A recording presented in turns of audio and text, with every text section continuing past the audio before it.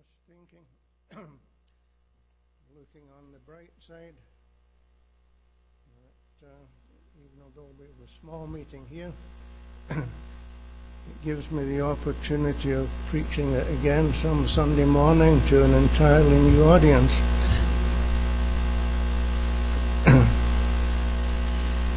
Second Peter chapter 2.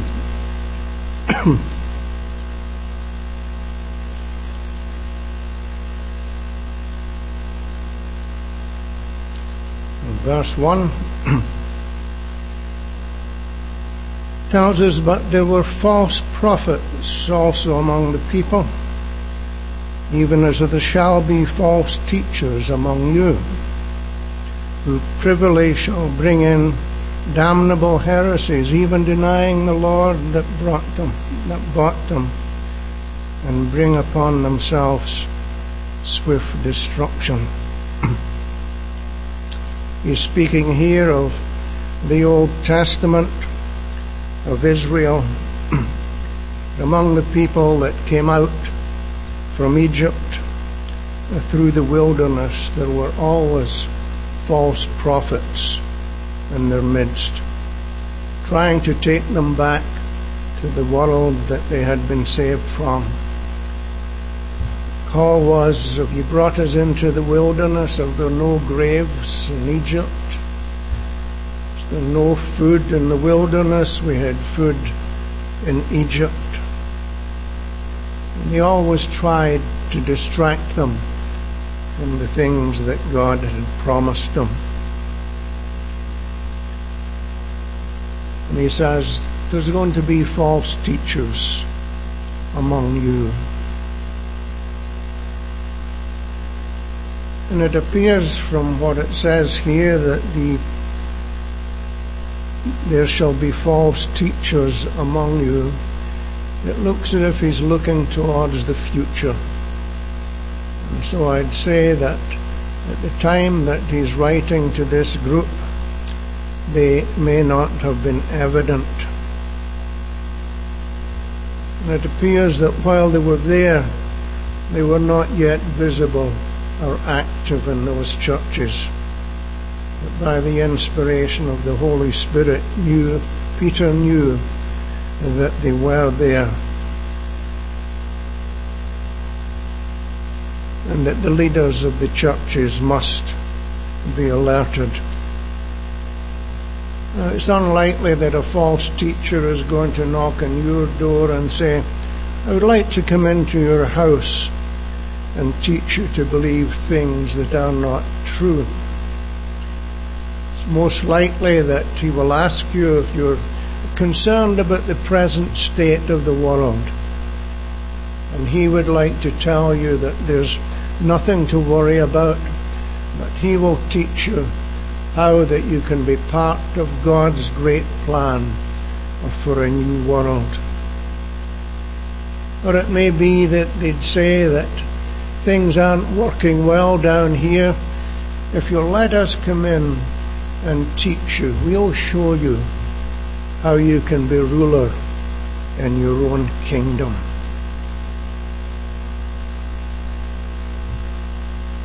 Here Peter is speaking of attacks from within, because we all know and aware of the attacks that are from without. He says there'll be false teachers among you. Now, there's a term that some of you may not be fully familiar with. Certainly knew about it as I was growing up during the war. That was World War II, of course. The term was a fifth column. The fifth column is an undercover group of factious or subversive agents who attempt to undermine a nation's solidarity by any means at their disposal. The term is credited to a nationalist general during the Spanish Civil War, 1936 to 39, which is in my time. This small force moved into the capital, or tried to capture the capital of Spain, Madrid. A newspaper reporter asked the general how he hoped to take a city with only 4 columns of soldiers. He replied, "I already have a 5th column inside the city." He was referring to his supporters within the capital, already intent on undermining the loyalist government within it. The main technique of a 5th column is the infiltration of sympathizers into the entire fabric of the nation under attack, and particularly into positions of policy decision and national defense. From such key posts, 5th column activists exploit the fears of the people by spreading rumors and misinformation. Peter didn't use that term, but he foresaw the practice. How else could our mainline churches have accepted the sin and corruption of this world with hardly a voice of dissent? Certainly it did not come about by force from the outside, but by a slow, quiet and deliberate acquisition of authority by those who had crept in unawares. But Peter wasn't writing to mainline churches. He was writing to churches like ours that were less than 40 years old. And while we may not be open to the spread of immorality among us as these were, with external and remotely accountable governments, we must guard against the infiltration of any teaching that runs counter to the clear teaching of Scripture. As Luke says, those things which are most surely believed among us, even as they delivered them unto us, which from the beginning were eyewitnesses and ministers of the word. But just as those who come to a door, those within will not make their final intentions known until they have gained sufficient support.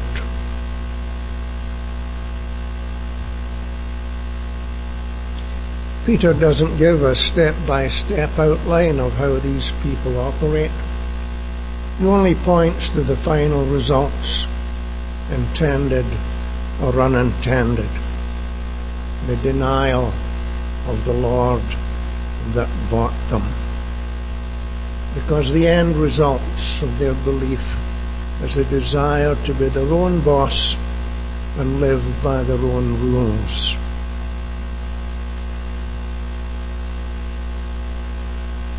The denial of the Lord that bought them. This word Lord translates into our English word a despot.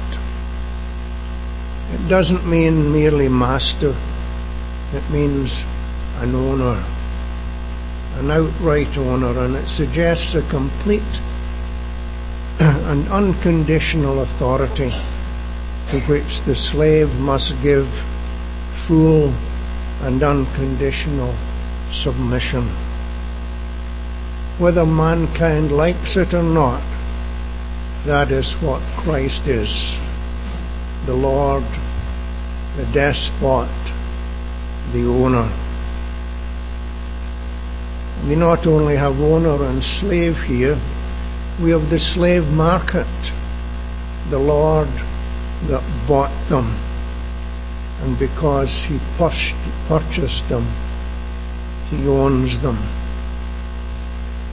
Peter began his letter, Simon Peter, a servant, a bond slave.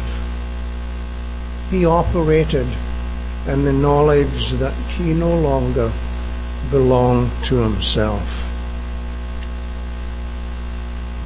Whether these subversives were true believers or not is not the point here.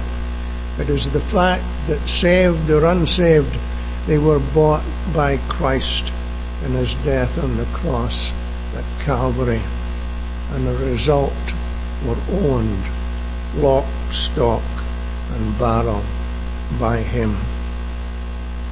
1 Corinthians 6:20 says, "For ye are bought with a price. Therefore glorify God in your body and in your spirit, which are God's." 1 Peter 1:18 and 19, "For as much as ye know that ye are not redeemed with corruptible things as silver and gold from your vain conversation, received by tradition from your fathers, but by the precious blood of Christ, as of a lamb without blemish and without spot." Christ's ownership of mankind is not based here on the fact that he is God over all, or that he is their creator. It is based on the price he paid for them, the shedding of his precious blood in his death on Calvary. For God so loved the world that he gave his only begotten Son, that whosoever believeth in him should not perish but have everlasting life. Acts 20 and 28. "Take heed therefore unto yourselves and to all the flock over the which the Holy Ghost has made you overseers, to feed the church of God, which he has purchased with his own blood." In verse 1 we find too that these people, these false teachers, bring upon themselves swift destruction. I don't think that we can interpret this to mean that they will swiftly bring upon themselves destruction, but rather, when the destruction finally comes, it will be swift and irreversible. Verse 2 says, "And many shall follow their pernicious ways, by reason of whom the way of truth shall be evil spoken of." Many shall follow their ruinous ways. This is a warning to us that these false teachers will be good at what they do, and they will be successful. Few will willing or knowingly follow teaching that is going to ruin them. So whatever they teach and how they teach it must be easy to accept. The only protection against it is familiarity with the true teaching of Scripture. It's said that for those who handle money, it's more important that they first be taught how to recognize real money rather than fake. There's only too many fakes, but only one true. And so if you recognize the truth, if you're familiar with the teaching of the truth, you're less likely to be caught up with something that's fake, no matter how enticing it looks. Verse 3 says, "And through covetousness shall they with vain words make merchandise of you, whose judgment now of a long time lingereth not, and their damnation slumbereth not. It's almost a hallmark of religious programming, whether on TV or radio, that they have something to sell. Some are legitimate, but some are obvious fakes. But all are means of getting you to support them financially. It's sad to see some of the teaching Christians support and propagate with money they will have to give account of. Again, the judgment of these false teachers will not be overlooked. God has his own timetable. And in verse 4 we read, "For if God spared not the angels that sinned, but cast them down to hell and delivered them into chains of darkness to be reserved unto judgment, and spared not the old world, but saved Noah, the eighth person, a preacher of righteousness, bringing in the flood upon the world of the ungodly, and turned the cities of Sodom and Gomorrah into ashes, condemning them with an overthrow, making them an example unto those that after should live ungodly. For if God spared not the angels that sinned, but cast them down to hell and delivered them unto chains of darkness to be reserved unto judgment."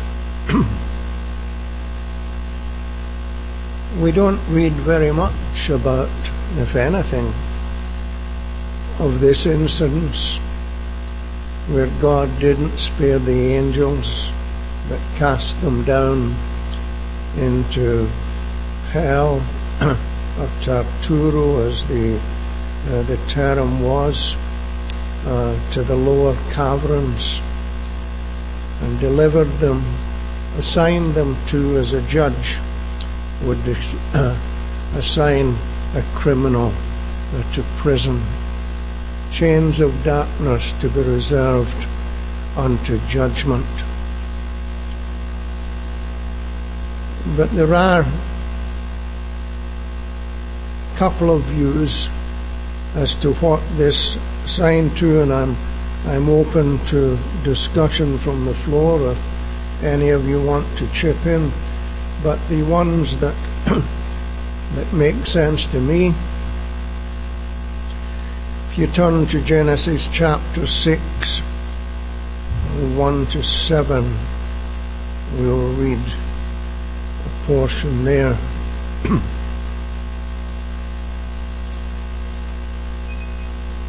Genesis 6 and 1, "And it came to pass when men began to multiply on the face of the earth, and daughters were born unto them, that the sons of God saw the daughters of men, that they were fair, and they took them wives of all which they chose.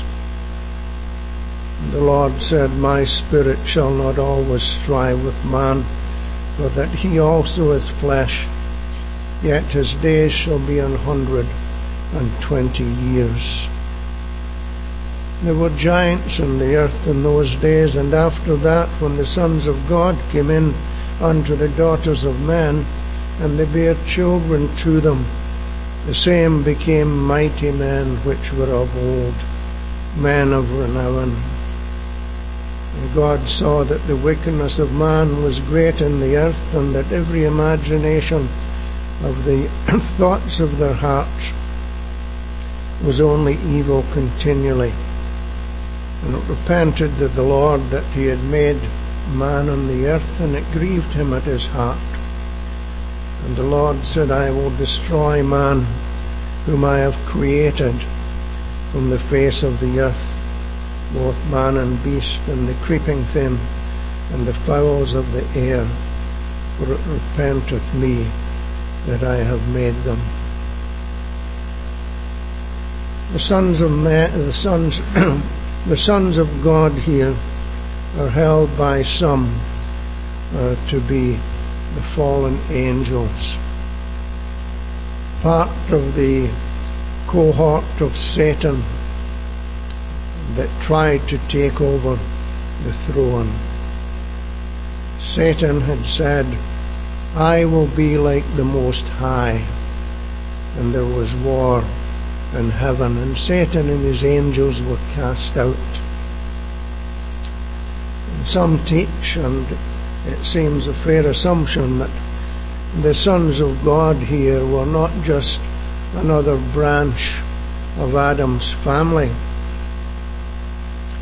because that would have not created giants in the land and men of renown.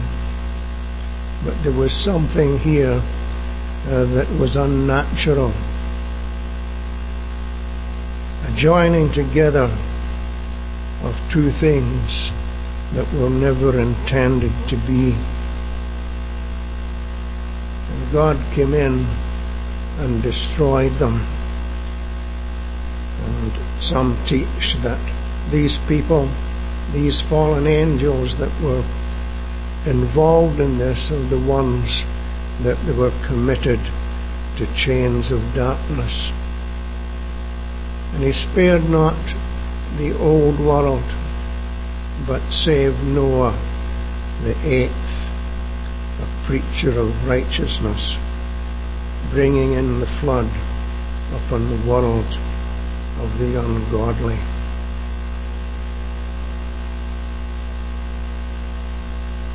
There's another instance, turning of the cities of Sodom and Gomorrah into ashes, and condemned them with an overthrow, making them an ensample unto those that after should live ungodly. Sodom and Gomorrah was another instance of perverted sex that God said he would destroy. And it was intended to be an example for those that should come after. And certainly our day and age is one that came after Sodom and Gomorrah. It was supposed to be, and it is, an example of what God considers to be an abomination to him. So these people who are involved of that are without excuse.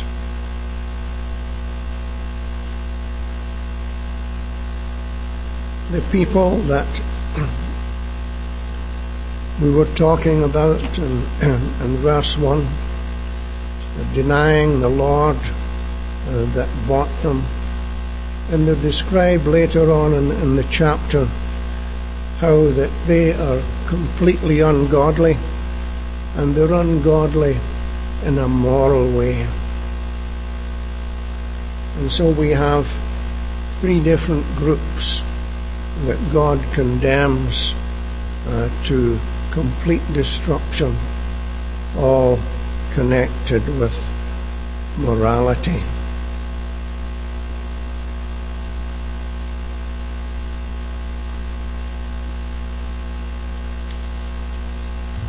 Many shall follow their ruinous ways. We have to realize that we're not just fighting the false teachers. We're fighting against the people that they teach. Many shall follow their pernicious ways. And I believe the many here is not so much the teachers themselves as the ones they have been taught. So it spreads, as we should be spreading the gospel, they are spreading a false teaching. We find that despite the problems of the day, God delivered just Lot. In verse 7. And he delivered just Lot, vexed with the filthy conversation of the wicked.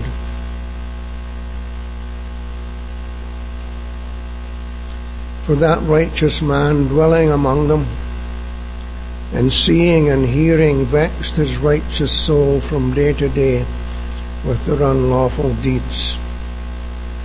The Lord knoweth how to deliver the godly out of temptation, and to reserve the unjust unto the day of judgment, to be punished.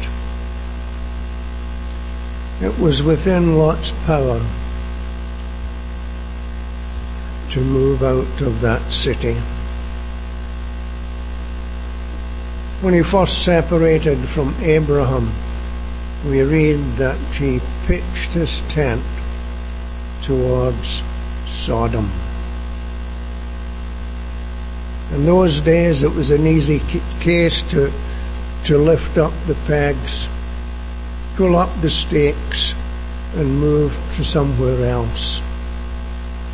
But gradually, bit by bit, he had moved into the city, and it's more difficult to give up what you've got in the city than it would have been out in the plains.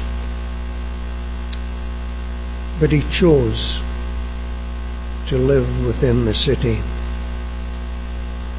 And despite the fact that he was one of the few righteous men in that city, he still trusted him enough to give him a position of authority. And he sat in the gate. But his righteous soul was vexed. And I think we find that when we are not in the Lord's will,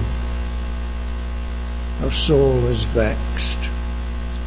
We find something that's wrong. If we are in a place that the Lord does not want us to be, we can never be satisfied. We can never be happy. But we're thankful that the Lord knoweth how to deliver the ungodly out of temptations. We can leave the Lord to look after the unjust and the day of judgment to be punished. What he expects of us is a righteous life wherever we be, but we should try and make sure that that's where the Lord wants us to be. The Lord knoweth how to deliver the godly out of trial. There are times in our lives when we don't know how to get out of the trials that we're in, but we're thankful that the Lord does, and he can arrange the circumstances for his glory and our glory too. And he speaks of reserving the unjust unto the day of judgment, to be punished. And in verse 10 he says, but chiefly them that walk after the flesh, and the lust of uncleanness, and despise governments. Presumptuous are they, self-willed. They are not afraid to speak evil of dignities. Chiefly they that walk after the flesh. God is concerned. He made man in his own image. He made them with a purpose, and it must grieve him terribly to see the way that men and women treat God's gift to them the way they do. And one day they'll find out just how displeased God is. Over the past year especially, I think we've seen the rise of this Presumptuous are they, self-willed. They are not afraid to speak evil of dignities. Governments, whether they deserve it or not, are under attack from their own people, as they have never been in the years that I've been around. And every day it seems to be worse. It's not that the people have anything better to replace it with. It's just that they don't like what they've got. They'd rather be their own boss.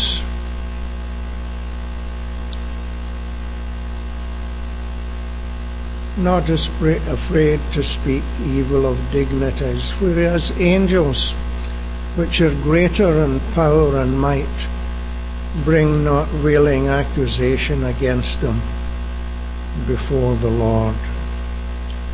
In Jude chapter 1 and 9 we read, "Yet Michael the archangel, when contending with the devil, he disputed about the body of Moses, dost not bring against him a railing accusation, but said, The Lord rebuke thee."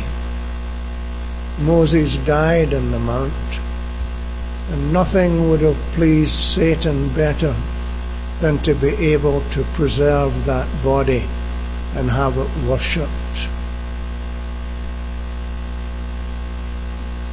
The bronze serpent had been preserved and kept, and it became a snare to the people, because in later years they began to worship it. Can you imagine what it would be like with the body of Moses? Lenin wouldn't have a look in. They'd be there to worship Moses. And God would not allow that to happen. And Michael the angel rebuked him and said, "The Lord rebuke thee." Verse 12, "But these people, as natural brute beasts made to be taken and destroyed, speak evil of the things that they understand not, and shall utterly perish in their own corruption." Things that they don't understand. They don't understand that the Most High rules in the kingdoms of men. And it grieves me to listen to Christians who seem to have forgotten that as well. God is in control.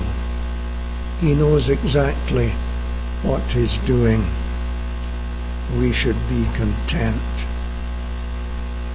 But these, as natural brute beasts, made to be taken and destroyed. What I think this means is that these are creatures, natural creatures, animals, if you will, without knowledge of God. When the animal dies, it goes into the ground. It has no future life. I am sorry for you cat and dog lovers, but I don't think they're going to be there. These are the people that are like that. They have no direct knowledge of God, and as such they will end up by being destroyed. They will have no Saviour. Verse 13, "They shall receive the reward of unrighteousness, as they that count it pleasure to riot in the daytime. Spots they are and blemishes, sporting themselves with their own deceivings, while they feast with you." These are the false teachers.